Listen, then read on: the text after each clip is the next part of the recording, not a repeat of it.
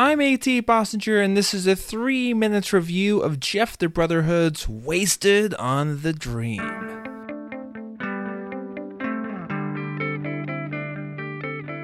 Hi folks, you're listening to Unsung, where I cover music from top 40 to the band next door via reviews shorter than a song.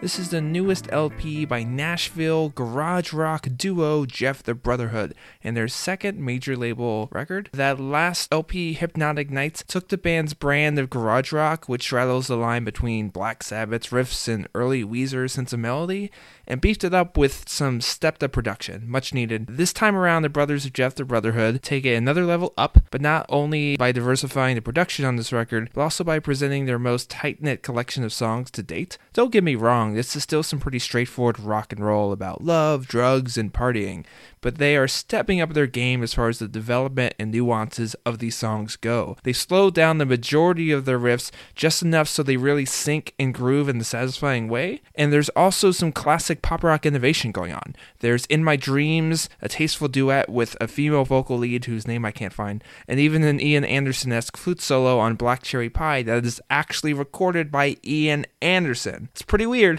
but it works really well. My choice cut is actually Prairie Song, one of several tracks on this LP that shows how Jeff the Brotherhood have grown up over the years since they started this band as high school students. As they evolve and thrive in the industry, Prairie Song puts a lighter, anthemic spin on some pretty tough questions actually. Questions of balancing working and living and choosing between fame and independence.